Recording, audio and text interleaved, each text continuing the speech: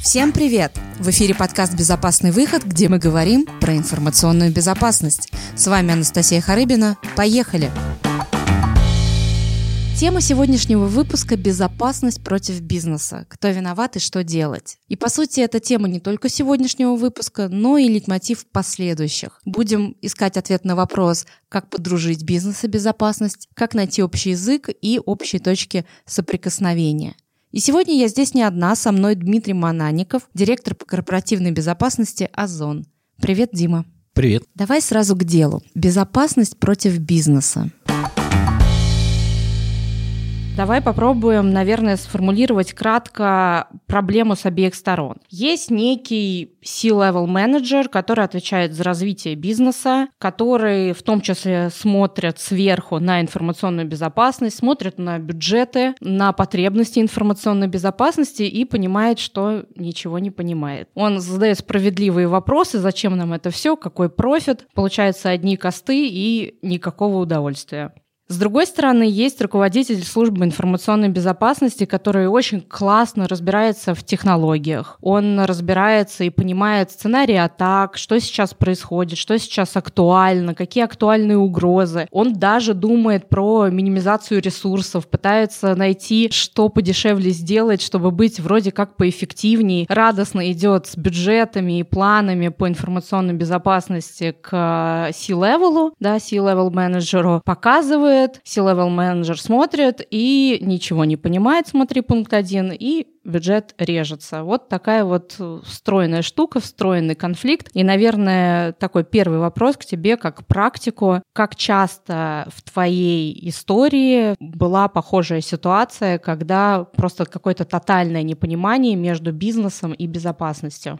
Ну, ты знаешь, я, наверное, не могу сказать, что в моей истории были, как раз подобные случаи, когда кто-то кого-то не понимал, но если говорить про то, что, в целом комьюнити информационной безопасности, оно достаточно такое узкое и сжатое, и все в курсе множества историй, которые происходят у коллег, в общем-то, можно сказать, что, действительно, проблема не надуманная, она существует. Тем не менее, есть и так называемые success cases, когда, в общем-то, все происходит здорово. И было бы, на мой взгляд, наверное, странно, если бы их не было, мне кажется, тогда бы само направление выродилось. И тут, наверное, может быть, немножечко попытаюсь с другой стороны посмотреть, когда мы говорим про то, что бизнес не понимает, что делает информационной безопасности, это касается бюджетов, я бы на этом не стал заострять внимание. Бюджет – это следствие. Вопрос-то на самом деле стоит в другом. Бизнес просто не любит делать те телодвижения, смысл от которых не понимает. То есть, когда нет понимания, как то или иное действие влияет на твой конечный продукт, или на какие-то ключевые показатели компании, ты его не делаешь не потому, что тебе денег жалко, ты его не делаешь потому, что каждое лишнее действие только плодит энтропию. И при этом мы понимаем, что безопасность как функция – это такая функция, которая чаще всего работает как некий балансир или как ограничитель. Так можно прям в четком виде это выразить. И, естественно, любой ограничитель, он, соответственно, когда работает, он занижает те или иные показатели или увеличивает какое-то количество потраченных ресурсов в других частях. Поэтому тут вопрос в чистом виде не про то, что нам жалко потратить деньги на то, что мы не понимаем. Тут вопрос про то, что мы не хотим делать что-то, что не понимаем, как повлияет на наш результат и замедлит получение результатов в других направлениях. Причина-то, в первую очередь, на мой взгляд, в этом. Главная, наверное, сейчас задача у нас с тобой стоит, это попробовать сформулировать, а как, собственно, бизнесу разглядеть в ИБ какие-то профиты для себя, как для бизнеса, и как ИБшнику научиться показывать этот профит для бизнеса, если не говорить о бюджетах. Но это такая верхушка, наверное, айсберга, и, как известно, 90% у нас под водой. Предлагаю немножечко погрузиться и посмотреть отдельно, а что вообще происходит с бизнесом, и что отдельно происходит с безопасностью, и как попробовать нам подружить эти две прекрасные ниши. Погружаемся в тему.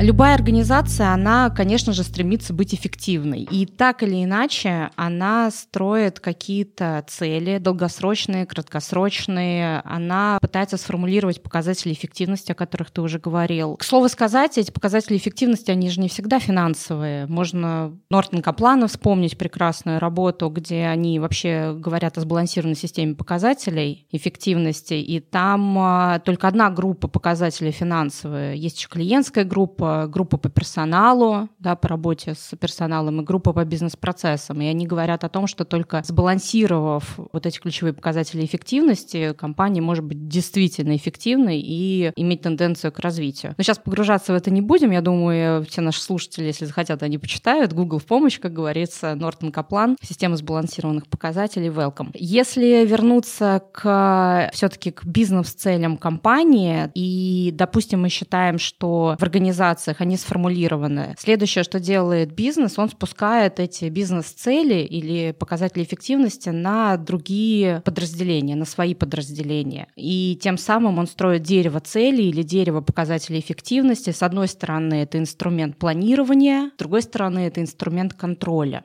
И мы очень хорошо видим это каждый день в любых организациях, любого уровня развития, как таким образом бизнес взаимодействует с функцией продаж, с функцией производства. Но при этом мы также видим, как и Б стоит в стороне. Бизнес так к функции Б не относится. И мой к тебе вопрос, почему? Ну, мне кажется, мы на него как раз вот и пытались отвечать, когда говорили на предыдущую тему. Вопрос скорее в том, что для того, чтобы ставить как бы цели с более высоким уровнем декомпозиции, нужно понимать как бы методологию, технологию, как что-то это работает. Да, естественно, человек, отвечающий за бизнес-девелопмент, за развитие, он не может быть глубоко погружен во все детали, по всем функциям, по всем направлениям. И, соответственно, он приходит к тому, что на самом деле никогда не встречал за всю свою достаточно долгую практику истории, когда это делается прям централизованно одним человеком, все равно это коллективный труд, такое движение друг другу навстречу, да, каждый предлагает свои варианты, все мы замотивированы на достижение общего результата и так далее. Вот. И тут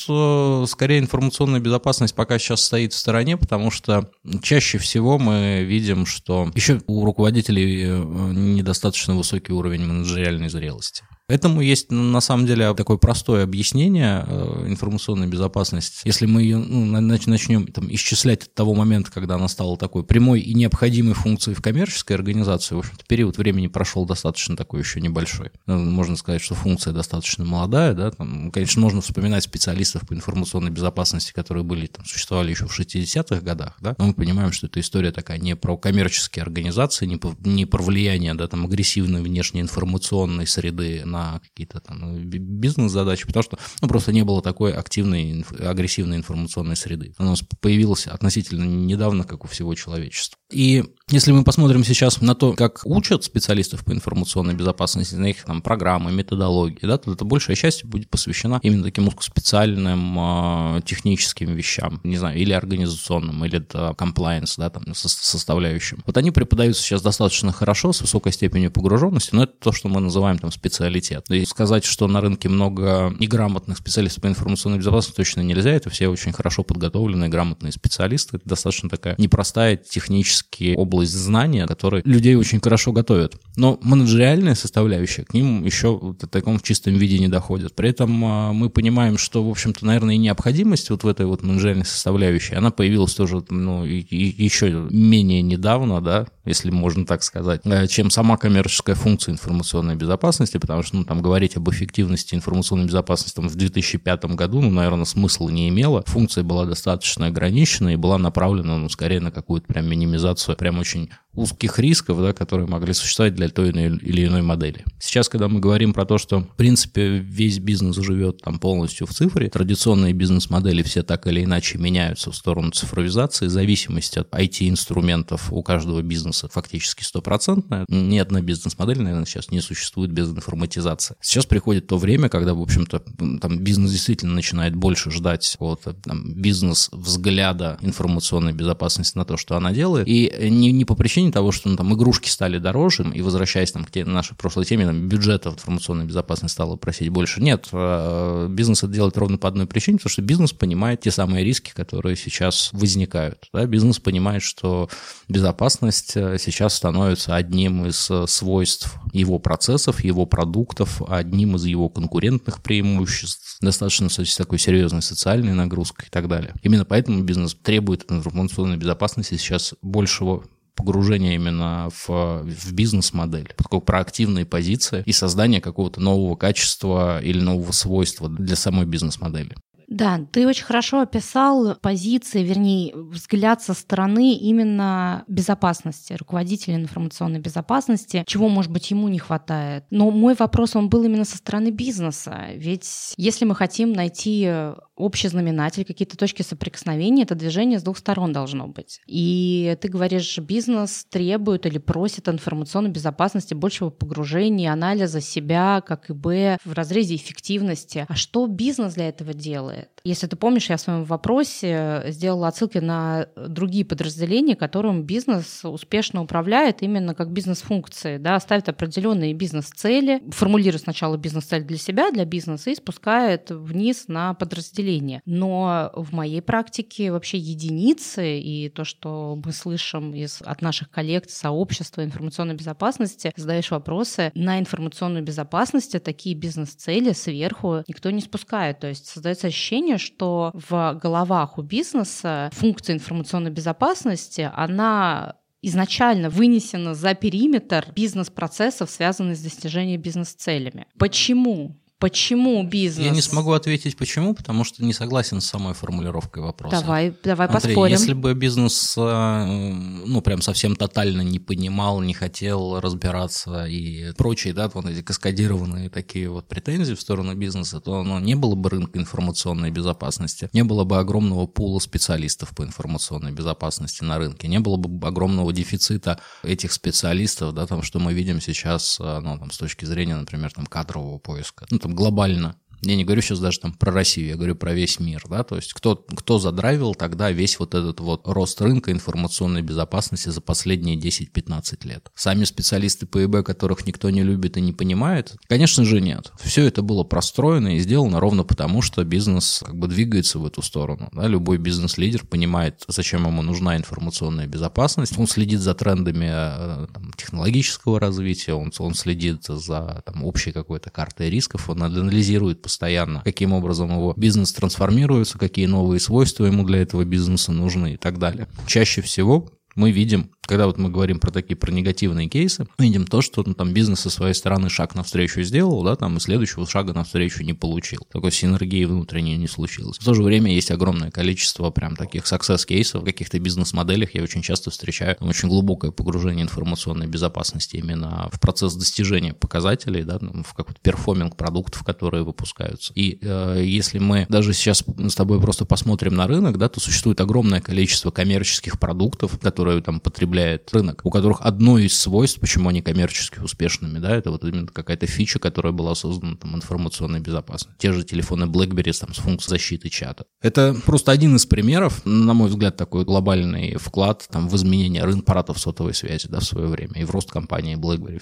в том числе. Если не ошибаюсь, это вообще веха чуть ли не 97-го года. Примеров огромное количество. Поэтому сказать, что бизнес не заинтересован, не понимает, вообще нельзя. Если бы это было так, просто не было бы рынка информационной безопасности. И мне кажется, что существует ряд функций, чья задача прям, какой-то исключительный комплаенс, например, да, в чистом виде какая-то нагрузка, которую то или иное законодательство в разных странах, да, накладывает на определенные бизнес-модели. И мы четко видим, что там нет какого-то бума именно рынка этих специалистов, да, нет бума средств работы для этих специалистов и так далее. Это по-прежнему какой-то эксперт, скорее, у которого есть стол, стул, набор бумаги и набор знаний, он выполняет очень узкую функцию.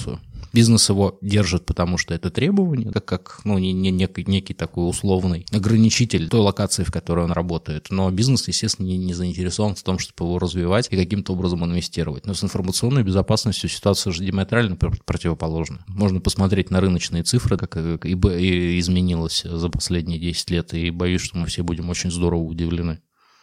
Или приятно, да? Ну, здорово. В моей коннотации, наверное, это и есть приятно. Когда я слышу от коллег вот эти вот такие прохладные истории, как нас не любят, нам не дали бюджет, я все время там смотрю какую-нибудь отчетность, да, там, например, там, продаж по России, да, какой-нибудь там топ интеграторов или там производителей продуктов, и думаю, ну, удивительное дело. Вроде как всем деньги не дают, но все купили. Или кто-то один покупает, очень богатый, да? Может быть, в этом есть? Ты ранее сказала о том, что бизнес-лидеры хорошо понимают необходимость в информационной безопасности. Здесь справедливый вопрос, а что же происходит не с бизнес-лидерами, не с организациями, которые занимают лидирующие позиции. Конечно, они являются очень развитыми с точки зрения управления самим бизнесом и своими бизнес-функциями. Что делать? Я даже не говорю про маленький, но про средний бизнес. Это большой вопрос на самом деле. И когда ты говоришь о том, что а почему тогда все равно это развивается, но любой руководитель даже среднего или маленького бизнеса, он же не оторван от этого мира. Он живет в нем, и он каждый день слышит, не как руководитель бизнеса, а просто как человек, он слышит о тех или иных угрозах. А мы же привыкли защищаться. Это у нас в генах, в крови защищаться. Поэтому где-то на подкорке, конечно, информационная безопасность воспринимается как must-have. Только вот ее уровень погружения в эту информационную безопасность, а насколько этот must-have? То, что это must-have, наверное, никто не спорит. Не просто так же говорят о той самой цифровой гигиене и каких-то обязательных минимального набора, который не оспаривается, наверное, ни в одной организации. Просто не беру индивидуальных предпринимателей, даже маленький бизнес, он все равно какой-нибудь антивирус поставит себе. Вот. На этом уровне, конечно, поэтому и рост антивирусов, этих решений и подобных, которые must-have просто на подсознании уже, на подкорке. Но при этом так, чтобы действительно бизнес думал об информационной безопасности и как встроить информационную безопасность в достижении бизнес-целей, это действительно делают только компании очень развитой компании с точки зрения управления самим собой, как бизнесом. И, наверное, если мы говорим про движение навстречу друг другу, конечно же, бизнесу, который до сих пор не рассматривал информационную безопасность как то, что может привести или помочь достичь каких-то показателей эффективности, стоит на это обратить внимание, потому что есть прекрасный пример соседи с eBay IT. Если посмотреть за последние 30 лет, они сделали огромный рывок. И если в 90-х, когда был аналоговый, по сути, бизнес с сумасшедшими глазами смотрел на тех, кто им предлагает ERP внедрить или что-то автоматизировать, типа, зачем это все? У нас и так все замечательно, что вы тут нам косты увеличиваете. То сейчас IT — это равно цифра, цифровой бизнес, и цифра становится базисом, фундаментом зачастую продуктов, то есть, по сути, формирует уже бизнес. И, конечно, хотелось бы верить, что информационная безопасность тоже на это способна, как функция, формировать бизнес. И у меня к тебе вопрос, как ты думаешь, возможно ли это сейчас или в будущем, или это роскошь только для каких-то отраслей, или это вообще, там, условно, и через 10 лет информационная безопасность станет неотъемлемым модулем продукта любого? Слушай, мне кажется, информационная безопасность уже сейчас стала неотъемлемым модулем любого продукта, и мы просто это видим сейчас в любом технологическом продукте, ту или иную часть информационной безопасности. Мне кажется, что, знаешь, здесь есть такой нюанс, про который, наверное, есть смысл говорить, как уже я отмечал, что бизнес глубоко на самом деле в теме информационной безопасности. Но для бизнеса, достижение какого-то результата или создание какого-то свойства, это не всегда равно к отдельному функциональному подразделению, да, или конкретному человеку или набору должностных обязанностей. Мы очень часто можем наблюдать, различную подчиненность служб информационной безопасности, отсутствие службы информационной безопасности. Это абсолютно не означает, что такая бизнес-модель не занимается информационной безопасностью. Где-то IT в это глубоко погружено, где-то финансы драйвят это направление, если считают это принципиальным и важным, именно внутри своего сегмента. Таких примеров огромное количество, и огромное количество компаний, которые, по сути, выпускают какой-то продукт, связанный даже с информационной безопасностью, и не имеют какого-то выделенного внутреннего контролирующего подразделения, потому что они просто все глубоко внутри той же самой темы. Так что тут Наверное, неправильно связывать информационную безопасность по степени влияния, да, с тем же самым IT, да, схожий элемент развития, но там IT, безусловно, стало сейчас прям совсем основным драйвером бизнеса, да, вот сейчас у нас, условно говоря, новый виток технологий, и слово «инженер» сейчас ушло из классического понимания человека, который там чертит и крутит детали, да, там в слово, в то, что это в термин скорее, потому что этот человек там глубоко занимается именно там IT-технологией. Когда это случится для информационной безопасности? Наверное, никогда. Станет ли информационная безопасность каким-то must-have опцией для любого бизнес-продукта или еще чего-то в этом направлении? Мне кажется, это уже случилось. Да, конечно, мы видим много примеров, когда существуют какие-то бизнес-модели, которые еще в это не погрузились. Но тут надо понимать, что есть же и зрелость любой бизнес-модели. И мы понимаем, что не в каждой этой бизнес-модели куча суппорт-подразделений выстроена там правильно с точки зрения методологии, целеполагания, очерченности результата. Если мы берем какой-нибудь SMB-сегмент, вряд ли там будет 100% правильная выстроенная какая-нибудь налоговая отчетность. Таких случаев много. Или управление персоналом, или там комплаенс служба какая-то, или функция GR. Это логично, у каждой бизнес-модели есть свой уровень зрелости, поэтому, да, действительно, мы чаще всего видим какой-то там хороший, крепкий, сформировавшийся функционал информационной безопасности в компаниях там с высоким уровнем зрелости, которые там к этому уже сейчас пришли. Но мне кажется, абсолютно все сейчас так или иначе об этом думают и в это погружены. Если еще поговорить про IT и Б, Гартнер на 2020 год прогнозировал мировое снижение расходов на IT на 8% и при этом увеличение расходов на ИБ на 2,4%. Скажи, пожалуйста, вот сейчас уже, если ретроспективно на 2020 год, учитывая сложную ситуацию, понятно, эпидемиологическую и так далее, ты почувствовал это, что действительно IT притормаживает, а ИБ сейчас опережает по необходимости обеспечения бизнес-процессов для организации? Ты знаешь, я бы на самом деле просто не говорил именно в таких терминах. Во-первых, я не возьмусь комментировать, наверное, цифры по всему рынку, потому что, я просто не погружался и не делал какого-то своего исследования, да, и честно говоря, все, что я сейчас скажу, это прям совсем просто какое-то, может быть, предположение, да. Потому что... И это прекрасно. Точно этих цифр я не знаю, но могу предположить, что если, допустим, Гартнер угадал эти цифры, то это, скорее всего, связано с простой базовой вещью. Да? Массовая удаленка привела к тому, что очень был большой фокус на подключение новых пользователей, на небольшое перестроение или пересмотр системы, и информационная безопасность как раз подросла ровно потому, что там такой это гигиенический must-have обеспечить себя там дополнительными VPN-историями, дополнительными средствами защиты. Ровно этим все и объясняет. И это как раз, на мой взгляд, здорово подкрепляет мой тезис о том, что бизнес думает об этом, и для бизнеса это такая важная и необходимая штука. То есть ни одна большая компания не убежала в один день на удаленку, да, там, не подумав о том, как люди будут работать из дома, насколько они будут защищены, да, там, как им будет удобно, неудобно и так далее. Дим, мы достаточно глубоко посмотрели, что там у бизнеса, что у безопасности. Давай теперь подумаем, что им все-таки делать, чтобы начать движение друг к другу. Ищем выход. Наверное, сейчас мы подбираемся к самому интересному, хотя и все, что мы говорили до этого, на мой взгляд, очень интересно и очень ценно. Отличный вопрос, а что делать? Что делать, чтобы подружить бизнес и безопасность?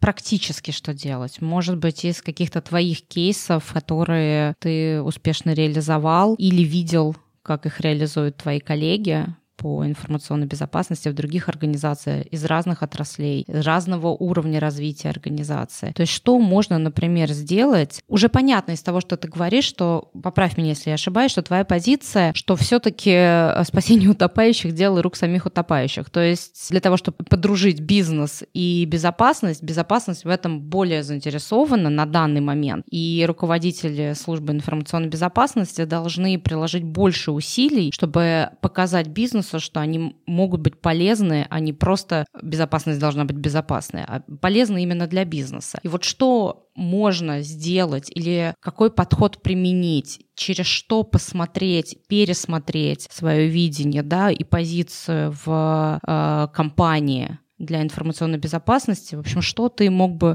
посоветовать, наверное, скажем так,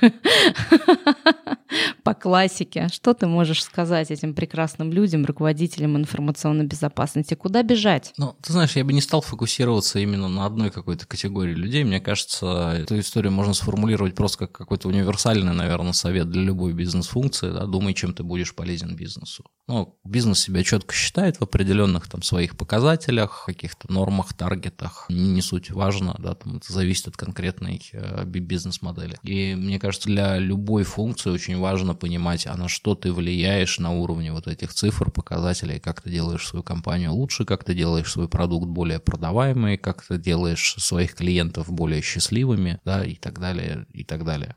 Ну, ты сам только что сказал, 10 минут назад, о том, что, к сожалению, или не к сожалению, просто исторически так сложилось, что менеджериальная составляющая у руководителей информационной безопасности не очень сейчас развита. При этом ты такой совершенно верхнеуровневый, очень правильную, но верхнеуровневую вещь говорит, вы должны быть как-то полезны. Я сегодня упоминал про компанию BlackBerry, которая получила серьезное рыночное преимущество за счет того, что какая-то фича секьюрная была внедрена в сам продукт. Мы понимаем, что Telegram, например, получает огромную часть своих пользователей из-за того, что они считают и воспринимают этот продукт как безопасный продукт. Это вещи, которые, прям очень, на мой взгляд, яркие, которые потом показывают, что люди покупают, некое свойство, защищенности, безопасности. Можно, на самом деле, вспоминать огромное количество кейсов, которые были связаны с снижением затрат, со снижением, с повышением какой-то эффективности, какое-то странно не звучало, с ускорением каких-то процессов. Огромное количество success-кейсов существует внутри информационной безопасности, и не всегда, повторюсь, они не всегда связаны с тем, что информационная безопасность придумала новое свойство для коммерческого продукта. Возможно, это часть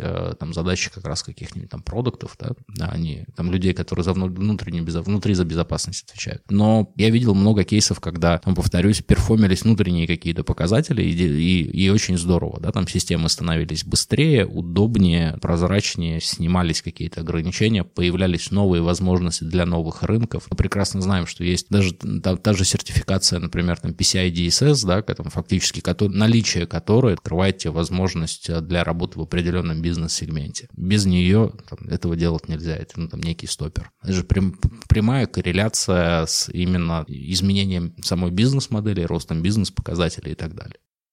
То есть, по-хорошему, ты сейчас назвал разные варианты, но все это сводится к рассмотрению любой организации, любой компании не со стороны функциональных всяких историй и частей, а со стороны бизнес-процессов. То есть организация как совокупность бизнес-процессов. Если сейчас важен процесс комплаенса, а это тоже процесс, вся организация — это совокупность бизнес-процессов, то значит тот же PCI DSS выходит на первые позиции, и безопасность радостно бежит и получает этот сертификат или становится аудитором, неважно. Либо, конечно же, формирование продуктов. Это огромный бизнес-процесс в организации, неважно какого продукта. И если безопасность может и находит варианты встроиться в именно формирование этого продукта, в сам бизнес-процесс. Не обеспечить безопасность процесса — это одна сторона, а встроиться в этот процесс — это тоже прекрасно. Но по поводу, хотела сказать, именно, может быть, обеспечения безопасности бизнес-процессов. Допустим, организация у нас классная,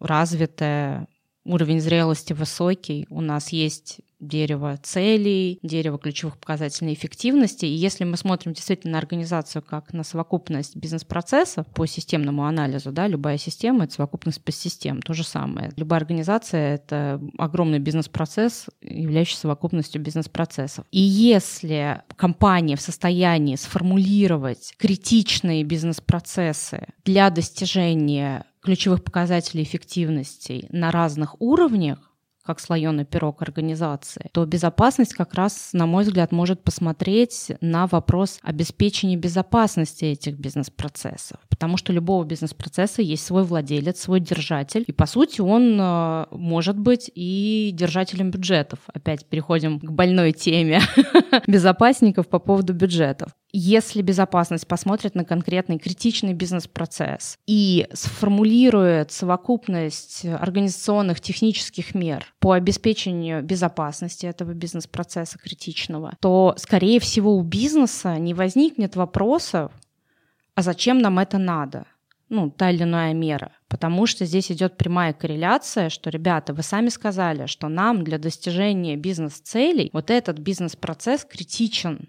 Мы вам говорим, как сделать этот бизнес-процесс безопасным. Для этого нам нужно 1, 2, 3, 4. Может быть, тогда у бизнеса скажут, ну да, вообще вопросов нет, действительно, что же вы раньше молчали, давайте делать, вот вам все ресурсы вперед. Как ты думаешь, насколько это вот такая формулировка или такой подход реален? Или это очень верхнеуровневая и теоретическая история? Смотри, я, условно говоря, с сутью согласен, но там категорически одновременно против, да, потому что такая формулировка выглядит как, некая серебряная пуля, да, что вот найдите процесс, скажите, мы его обезопасим и так далее. Во-первых, не все процессы надо обезопашивать. Как бы ни странно звучало, большинство из них придуманы весьма хорошо и правильно, и, в общем-то, если они критичны и бизнес построен вокруг него, то я больше чем уверен, что огромное количество людей подумали о безопасности этого процесса, да, даже не имея там определенной приставки к своей должности. Да, каждый владелец так или иначе бизнес-процесса так или иначе об этом думает, абсолютно в любом направлении и так далее. Это просто свойство человеческого мышления. Безопасность — базовая потребность, никто не хочет постоянно переживать, особенно в зоне своей ответственности. Второй момент состоит в том, что безопасность ради безопасности — это очень абстрактное, наверное, и бесполезное понятие. Безопасность — это некое свойство, которое делается для чего-то, что не чтобы какие-то там злые силы что-то когда-то не сломали, а исходя из того, что сколько будет стоить потом починить, как часто будет ломаться, как часто будет этот продукт, процесс не работать, какой value это даст компанию, какие-то еще другие факторы. То есть я бы тут просто не формулировал, безопасность должна делать бизнес безопаснее.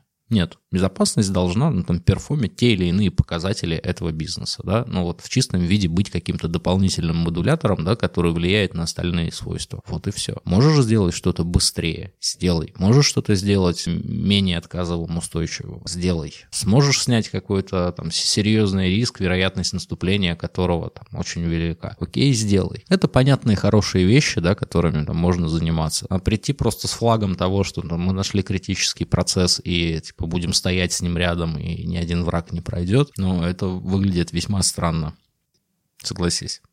Смотря какого уровня бизнес-процесс и кто внутренний заказчик. Я, наверное, не совсем с тобой соглашусь. Конечно, если безопасность сама ткнет пальцем в просто рандомный бизнес-процесс и скажем, мы убеждены, что он критичный для нашего бизнеса, это, конечно, неправильная история. Есть показатели эффективности на разных уровнях, есть функциональные подразделения, у которых есть свои показатели эффективности, и они понимают, что у них проседает что-то в достижении их показателей эффективности, какой-то бизнес-процесс может быть несовершенен. И функция Б может помочь им с оптимизацией этого бизнес-процесса или обеспечением его безопасности. То есть на самом деле мы с тобой говорим, наверное, все-таки об одном и том же, просто чуть с разных позиций, чуть с разных сторон баррикад, но где-то все равно, мне кажется, мы близки по отношению к тому, что может делать или как себя вести, или как пересмотреть свою роль в организации. В данном случае, наверное, руководитель информационной безопасности, потому что безопасность сама себя безопасной не сделает и сама себя в бизнес не встроить. Кто-то должен быть драйвером этого процесса, и